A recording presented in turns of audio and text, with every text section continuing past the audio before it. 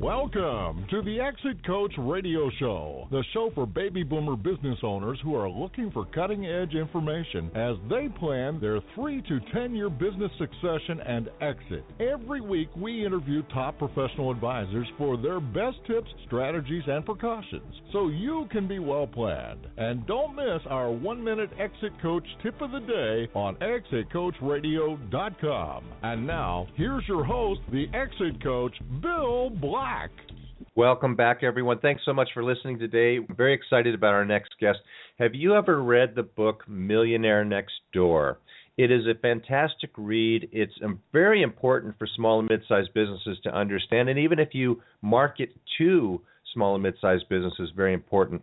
Well, Stephen Medland is going to talk about that. He's joining us from Tabor Capital Management in Orange, California. And we're going to talk about some of the principles and the issues that the millionaire next door faces. Now, Steve is a certified financial planner, and again, he's co-founder of Tabor Capital Management, an independent fee-only financial planning firm based here in Orange County. So, Steve, thanks for joining us. Welcome to the show. Thanks, Bill. It's great to be here. Steve, The Millionaire Next Door is one of my favorite books. For our listeners who may not be familiar with it, I'm going to ask you to describe it. But first, tell us a little bit about Tabor Capital Management and your background and how you got into this line of work. Sure. I came into financial planning through sort of a roundabout way. I grew up here in Orange County, and my parents always taught me good savings habits, but money was tight when it came time to apply for college.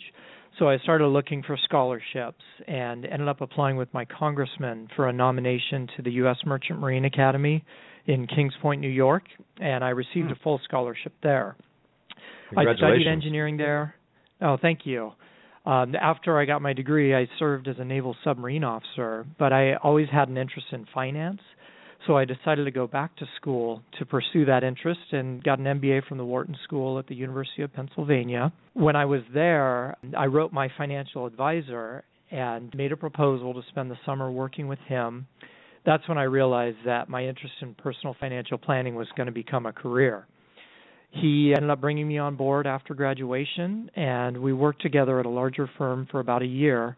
Then we co-founded Tabor Capital Management in 2004. That's great.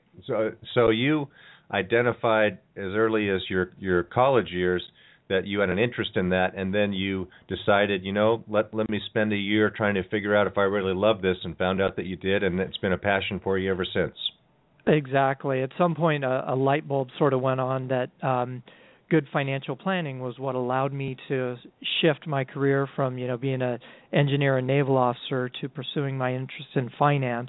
And I just thought it was a great career to pursue. Oh, that's fantastic. So somewhere along the line, you must have read the book Millionaire Next Door. Tell us what your impression of it was, and kind of what our if listeners that haven't read it might find interesting about it. It talks about several different principles that the millionaires next door all sort of have in common. First, they would rather be rich than look rich.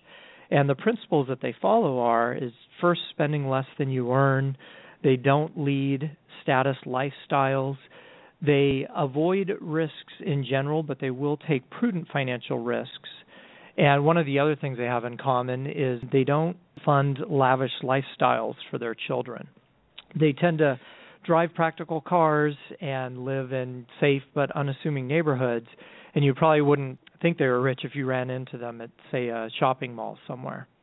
Yeah, it was an interesting revelation in that group wanted to work with millionaires, and they thought that they would find them at the top of the hill, and instead they found them very much in normal neighborhood situations, just hardworking people that chose to save and invest and live within their means. And then I think one of the key points of it was that then they sent their children to the best schools to become doctors and lawyers and such, and the children opted for the lifestyle a lot of times, right? Exactly, yes. Yeah, it's interesting, and many of our clients fit this description. They, as you said, they do their own grocery shopping, they do their Saturday chores just like the rest of us. And in our case, our firm normally works with clients who have average investments, $500,000 to $2 million, and they come to us for comprehensive financial planning, and things like preparing for the transition to retirement, and also, as you said, the saving for goals like sending their kids to the best schools, so things like 529 plans. So they're looking for common sense, probably not too glitzy types of things. And what are some of the most pressing issues that they face when they're looking at planning today? The book was written almost 20 years ago. Next year will be its 20th anniversary, and $1 million was a lot of money at the time. Today, most people still think $1 million is a lot of money, but that would only result in about $40,000 per year income for someone facing a 25-year retirement. Mm-hmm. It's hard to believe, but a postage stamp in 1990 was at 25 cents. They're at 49 cents today, and we expect prices to double again over the next 25 years. So that's a big concern for our clients, especially since pensions have largely gone away. Those who are retiring today, they need to rely on their own investments and good financial planning more than ever. I mean, you look at, by example, a lot of the people that received pensions 20 and 30 years ago, and it seemed like a lot of money at the time, but it hasn't kept pace with inflation, and we haven't seen that much inflation over the last few years. So a lot of people have stopped thinking about. I mean, we're really victims of a myopic kind of planning, right? And not looking into the future. What are some inflation factors that you guys would build into a plan these days for someone who's planning on retiring in 10 or 20 years from now? Absolutely. It's a great point. We normally factor in an inflation rate of 3.5%, which at a 3.5% inflation rate, that's what it's been for the last 20 years or so, or actually in 20 years, 3.5% would cause the cost of living to double. So that's what we've factored in. You mentioned inflation-adjusted pensions. Many people don't understand that the only inflation-adjusted pensions out there typically are military pensions, U.S. government pensions, but if somebody has a pension from an employer or a corporation, those are almost never adjusted for inflation.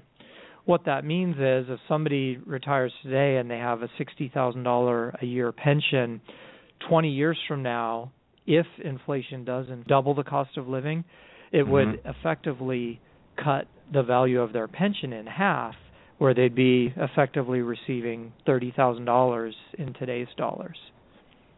And Social Security has always had a little cost of living bump, but is it keeping pace with perceived inflation, do you think? I don't think it is. They do something called hedonic adjustments and substitution adjustments, and they'll say that, an iPad is twice as powerful as it was 5 years ago, so the adjustment is the cost is effectively half as much as it was. But for most people who are buying things like fuel for their car or groceries, they're affected more by inflation than the Social Security adjustments would indicate. Okay, so that they tend to overthink the fact that cars are getting more mileage now, that type of thing, and so they'll build that in and reduce the cost of living. Anything they can do to reduce the cost of living to help Social Security. Now, that's when right. When people are thinking ahead and saying, I always heard that $1 million was a good target for retirement. What instead are some good targets that people should shoot for as far as, when does my 401k have enough money in it to support me? It's a great question, and it really is very specific to the individual. But as an example, somebody could retire with $1 million if they have no debt and they keep their cost of living and reasonable. If they have a small pension and Social Security, you can actually live very well that way, but it really depends on what your lifestyle is and what your financial goals are.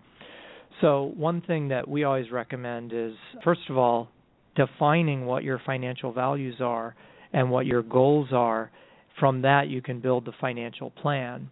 As far as the actual mechanics of generating income in retirement, a good starting place is what's known as the 4% rule. So I mentioned previously that $1 million would result in about $40,000 a year of income. That's just 4% of that $1 million. So if somebody retires with $2 million, they would have $80,000 a year just from that lump sum. That's a reasonable rule of thumb. So if somebody knew what their retirement income needed to be, separate from any pensions or Social Security, they could just use the 4% rule and quickly determine sort of what their goal might be. Okay, well that sounds like fairly simple math to back into that, but from the standpoint of the percentage of income they might need to replace, what's a good usual amount for that? Is it 70% of income, 80% of their final income? Yes, I hear the rule of 80 to 85% of their final income as a replacement income once they retire. In practice, what we've seen with clients, because we work with clients, they generally find us when they're thinking about retirement, looking to sell their business or make the transition in their late 50s or 60s. But we work with clients in their 70s, 80s, 90s. What we've seen is the first maybe decade of retirement, your spending doesn't go down because there's more travel and there are more things that you want to do that you couldn't do when you were working. So I have heard that rule of thumb, but I'm not sure for most of our clients that that's going to be enough. However, once clients get into their late 70s and 80s, the travel tends to slow down and they don't need as much money to fund their lifestyle. One thing that many of our clients worry about are the expenses that come with long-term care in their late 80s or maybe in their 90s. And that's definitely something that you want to plan for. There are ways to plan for it, but something that people often forget is when you're in that stage, if you are receiving long-term care, many of your other expenses may go away. If you're living in a facility where you're getting more medical care, your mortgage and property tax and things like that are going to go away at that stage, typically. That makes a lot of sense. So from what I heard, there's a couple potential stages for retirement to plan for. There's the kind of making up for lost time that a lot of people say, good, great, I'm retired, let's travel. Let's get on more planes. Let's spend some money traveling. And make no mistake, traveling is expensive. And then there's this kind of the settling in after that, where you're saying, okay, let's just stay home more, stay around, visit family, and not the expensive cruises or trips or things like that. And then you move to, I guess, the rocking chair mode, where you're not really moving around too much. It may be a rocking chair if you're lucky. It may be a long-term care facility if you're unlucky or things happen, and at that point you need to prepare for not so much living expenses but costs of care and really plan for that, right? These days, especially people are living longer. So applying that rule of thumb as a general that you mentioned, if someone's making $100,000 and they need to replace that with $80,000 and they're getting 4%, it seems like something like $2 million might be a good general target, but of course there's sophisticated planning programs now to really come down to specific goals, right? That's right, and we use a very comprehensive financial planning software program. We meet with our clients from day one. We find out what all of their assets are, what their income is, expenses, liabilities. We look at tax issues, estate planning issues, and we develop this financial plan for them to help them reach their own financial goals. But it's not something that sits on the shelf. We meet with our clients at least annually, and we'll go through their financial plan. We'll show them how some of their assumptions have changed over the year since we last met, how some of the things in the markets have changed. Interest rates go up and down. Stock market valuations go up and down. The key, Bill, is really to make sure that you're reevaluating and monitoring the plan to make sure that you can continue to reach your financial goals. And your firm helps to customize those plans and goals and then has a wide variety of instruments to choose from as an independent firm. Is that right? That's right. As an independent firm, we have access to over 6,000 mutual funds. We have access to all the stocks and bonds and other investment products. The key in being an independent firm is we're not compensated by mutual fund companies. As a fee-only firm, we're compensated solely by our clients, so we don't have that conflict of interest to select one investment over another. We select what's in the best interest of our clients. How far in advance should someone be planning for their retirement years? Well, it's never too early, in my opinion. When you look at the power of compound interest, it's somebody who starts saving in their 20s is in a significantly better position than somebody who starts saving in their 30s and so on. However, most people, they don't have money in their 20s and 30s. They don't have that disposable income where they can save a whole lot. But it's important to get serious about it when you're at least in your 50s, because if you're a good saver and you've built up this nest egg, that's a very different skill than actually managing the money. There's the accumulation phase, which is, building your business, preparing it for sale someday, or building up your 401k. You're accumulating money. You might be really good at accumulating it, but you may not know how to make, say, a nest egg of $1 or $2 million last for 30 years. So it's really important when you're, in your 50s and retirement is, say, 10 or 15 years out, to really start to work with a financial planner who has your best interests in mind, who can help you define what your goals are, what your values are around money, and help you develop that plan. Yeah, Steve, you said something very important there, and that is that you have to think over the long haul. The mistakes you make in the early years could come back and haunt you in the later years. And these days, with all the advances in medical technology, diagnosis, early catching of what have been diseases that might have killed us in the past, wiping out those things creates a scenario where it's very likely you could live a good long time. So you need to minimize your mistakes on the front end so they don't come back and haunt you down the road. Fascinating That's information. right. How do our listeners get in touch with you best? The best way to reach me is through my website, which is www.tabr.net, as in Tango Alpha Bravo Romeo.net. Those who are interested can call me or email me through the website for a free consultation regarding their financial planning or investment management questions. Fantastic. And is there, if someone were to contact you and they're a business owner, do you specialize in working with any particular types or sizes of businesses?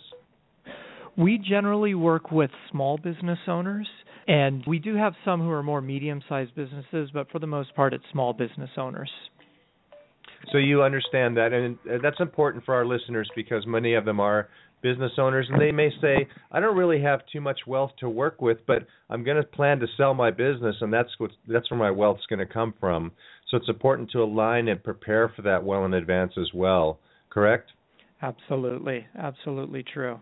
Great, Steve. Any other tips or ideas or precautions for our listeners? I've mentioned that I've had an interest in this since I was a young man. My dad taught me at a young age that in order to become financially independent, you need two things. The first is a plan, and the second is the discipline to follow it. As far as developing the plan, I sort of touched on that. It's important to define your financial values and goals, and you can develop a plan from that, which specifically says where you're going to save, how you're going to invest, things like that. But once you have the plan in place, you need the discipline to follow it. And a great way to do that is to automate your savings for retirement and your other goals. So one example is you could open up a 401k with your employer, or if you're a small business owner, you can start your plan, whether that's a 401k for yourself and your employees or some type of profit-sharing plan. But make sure that you set up those automatic monthly contributions. And the same is true with, say, your goal was to fund your kids' or your grandkids' college. I would recommend opening up a 529 plan and set up that automatic monthly transfer from your bank account. That way you don't even have to think about it.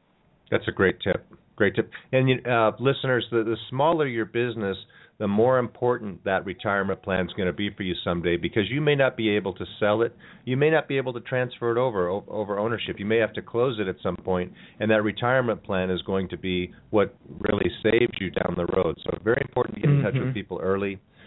Steve, thanks so much for joining us today. It's been a real pleasure to have you on, and I hope we can talk again in the future about some more specific ways for the millionaires next doors out there among our listeners to learn how to really plan properly and save for the future. It's been a real pleasure. Thank you, Bill. I really enjoyed it. All right, we're going to take a short break. We'll be right back after this, so please stay with us.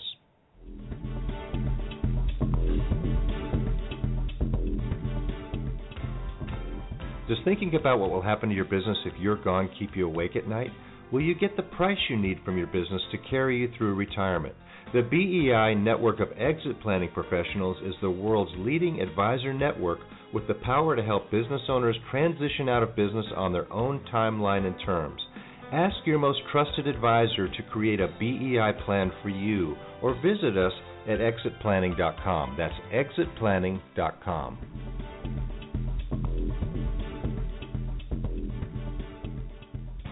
You're listening to ExitCoachRadio.com, the information station for age 50-plus business owners, where we're interviewing top advisors for their best tips, ideas, and precautions, so you can be well planned.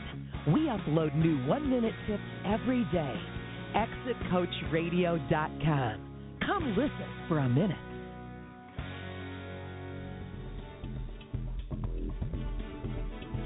Thank you for listening to Exit Coach Radio.